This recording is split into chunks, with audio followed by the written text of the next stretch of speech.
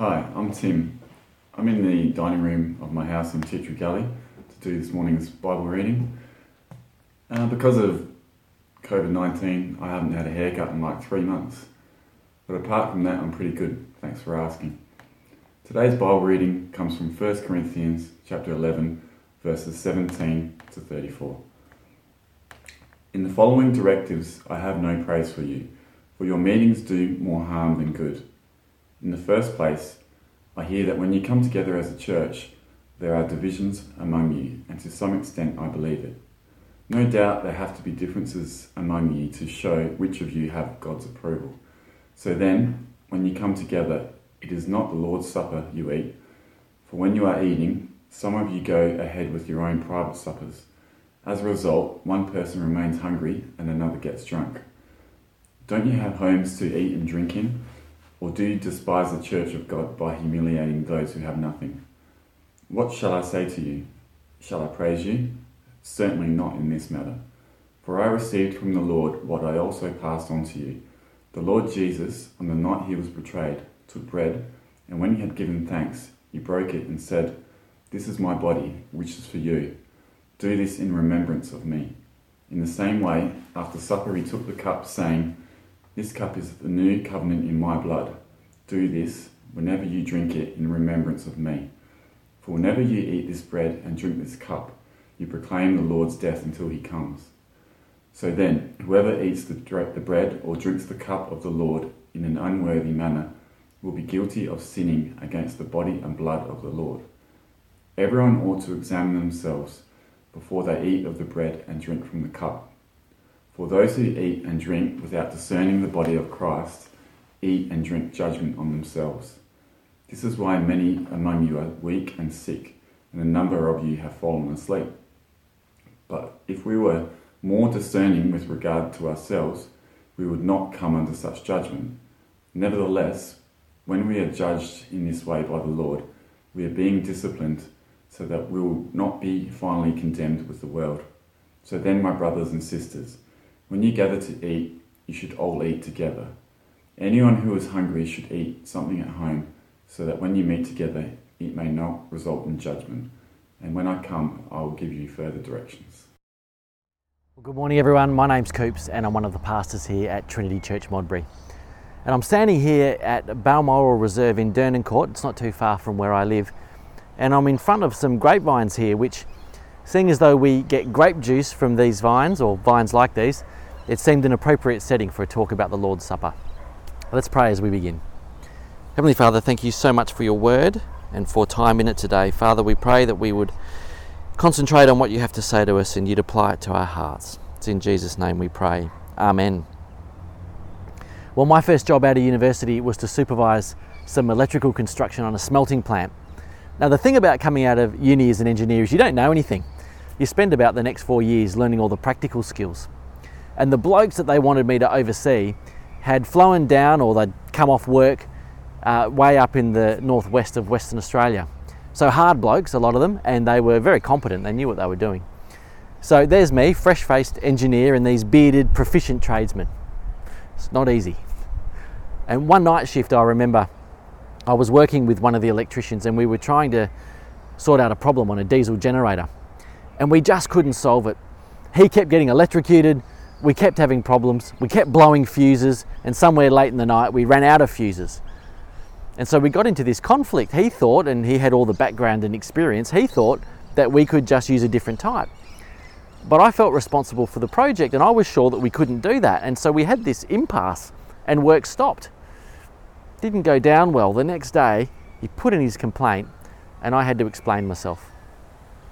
And I'm sure that the division that I caused was made clear as the complaint made its way up to the electrical supervisor and across the road to engineering. So the thing is, I thought I'd done the right thing. You can imagine that when I was told I had a lot to learn and it was heavily implied that I'd handled it badly, I'd probably done more harm than good. It was a bit of a shock. It wasn't what I intended to happen.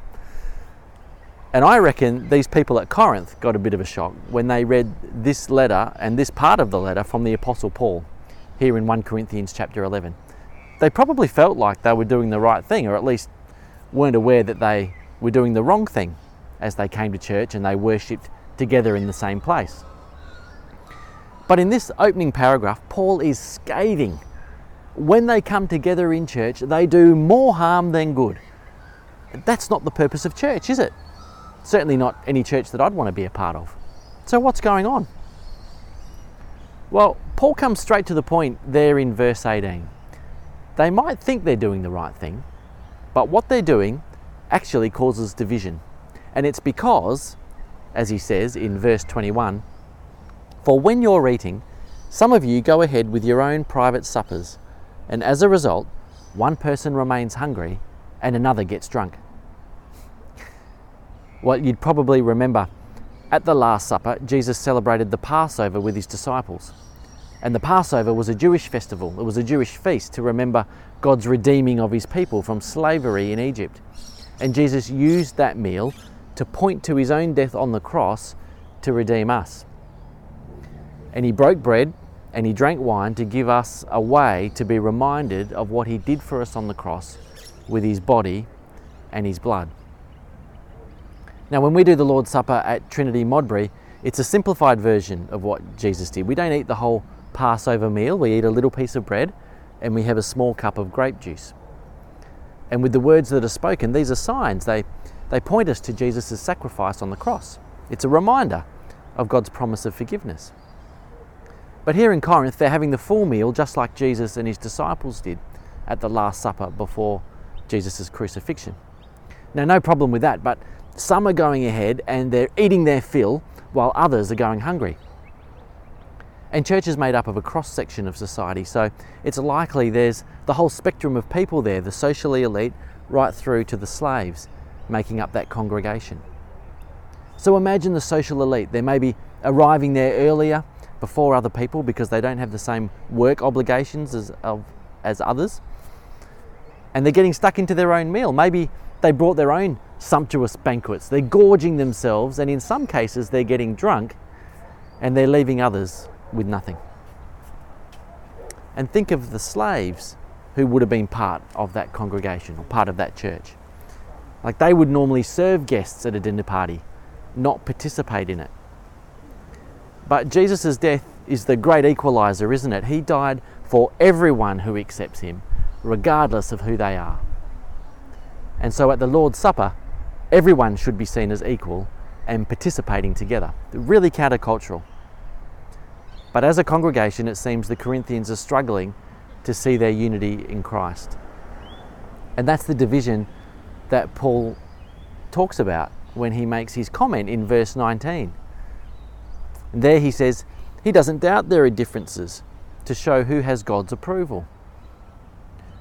See, those who went ahead and ate first are probably the wealthy. They felt pretty secure in themselves, probably felt pretty secure in their participation there at church.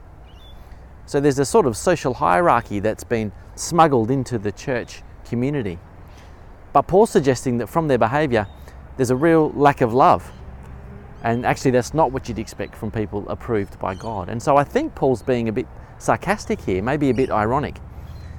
If you're one of those that are eating and leaving others with nothing, maybe feeling fairly comfortable in the Christian identity that you think you've put on, he's saying, well, think again. That's not the mark of somebody who's approved by God. And actually, it despises the church of God. That's verse 22. The church of God is God's people. And this behaviour despises them. These are the people that Jesus died and faced God's anger for. Jesus gave up his rights and he suffered a shameful death as he put his people, which is his church, before himself. But the actions of some in the church here in Corinth don't reflect what the supper commemorates. They aren't giving up their own rights for each other. They are putting other people before themselves.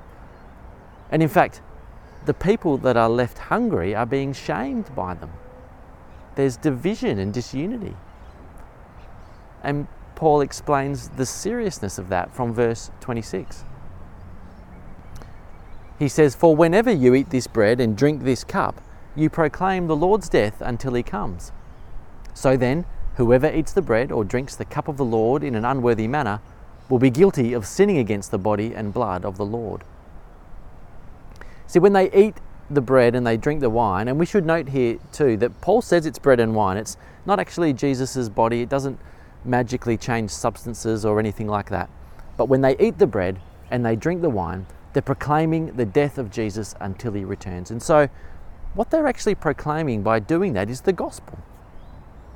And we do the same thing today. We're reminded as we participate in the Lord's Supper by God's word that it's by God's grace that Jesus died for us to bring forgiveness.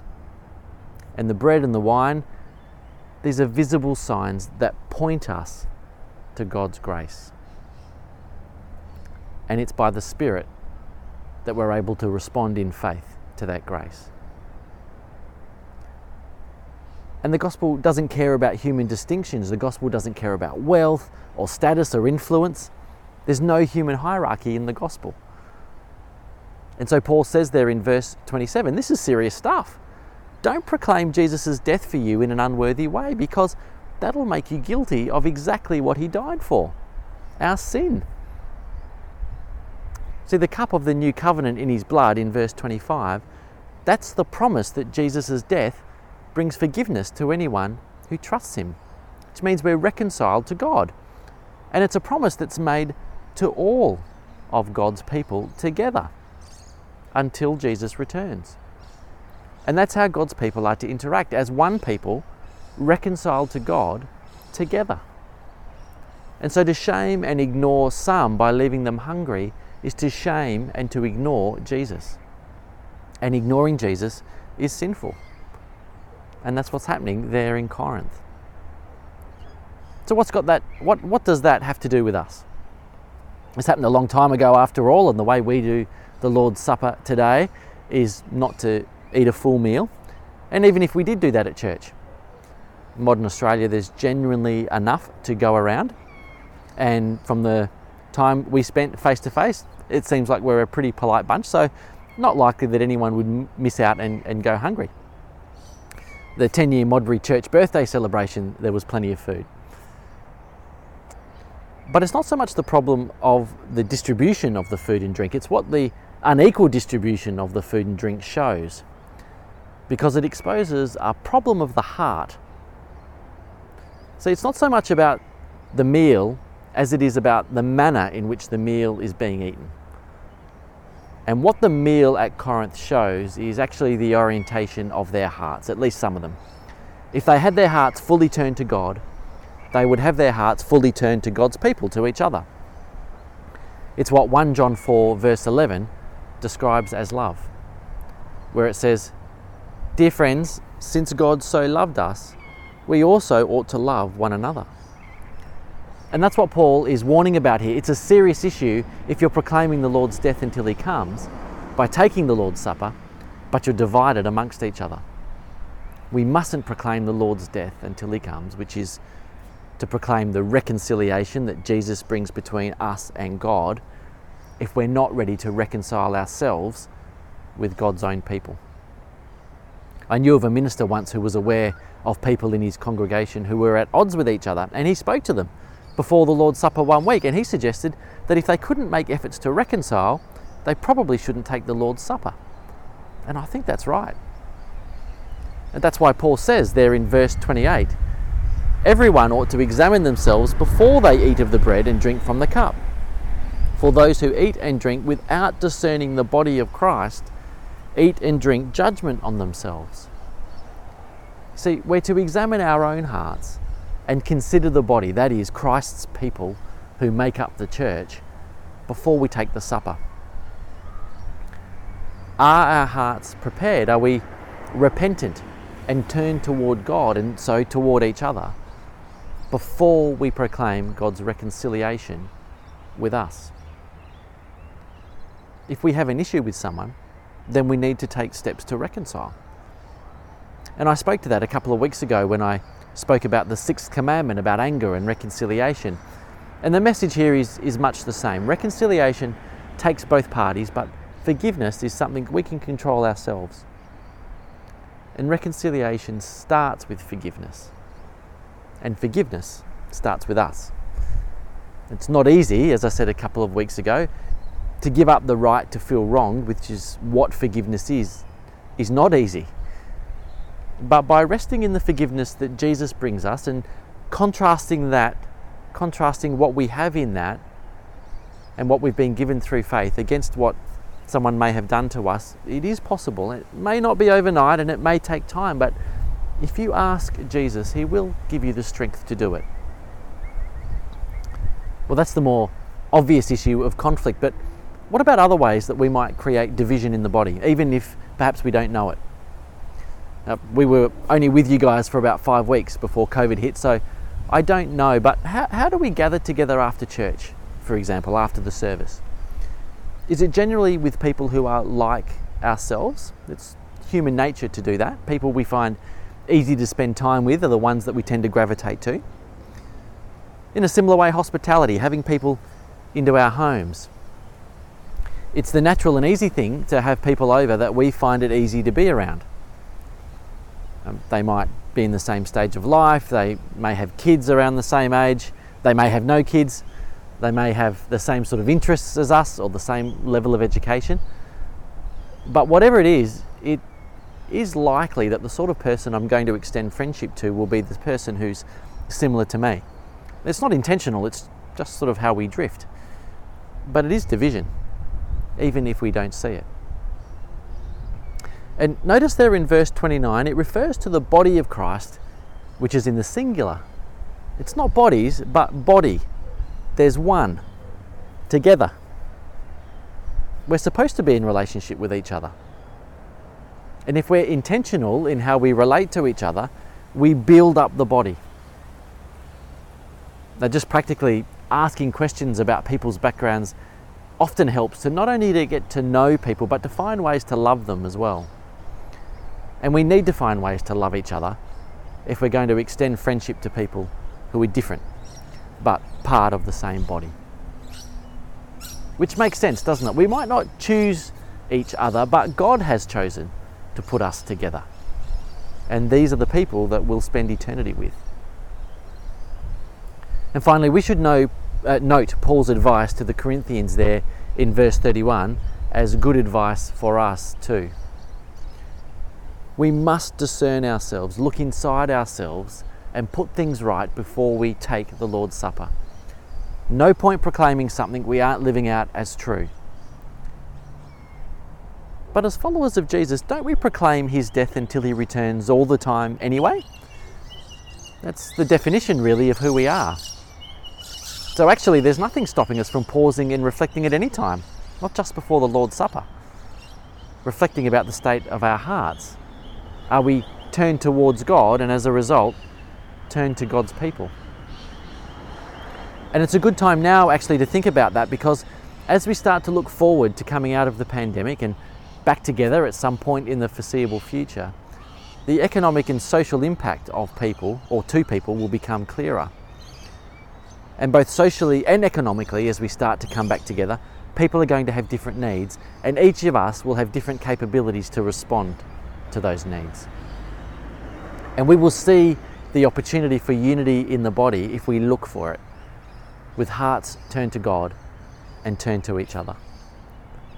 And the most wonderful news is we don't have to do it alone.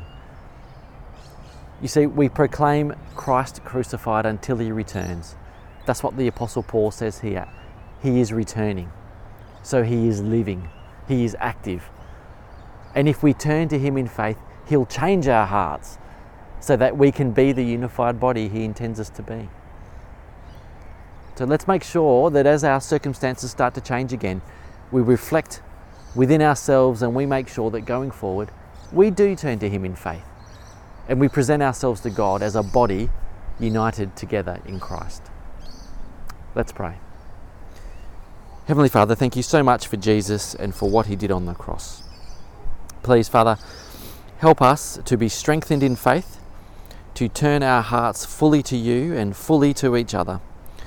Father, help us to be unified in all the things that we do, that we would look for opportunities to build up the body, and Father, that we would glorify you in everything that we do.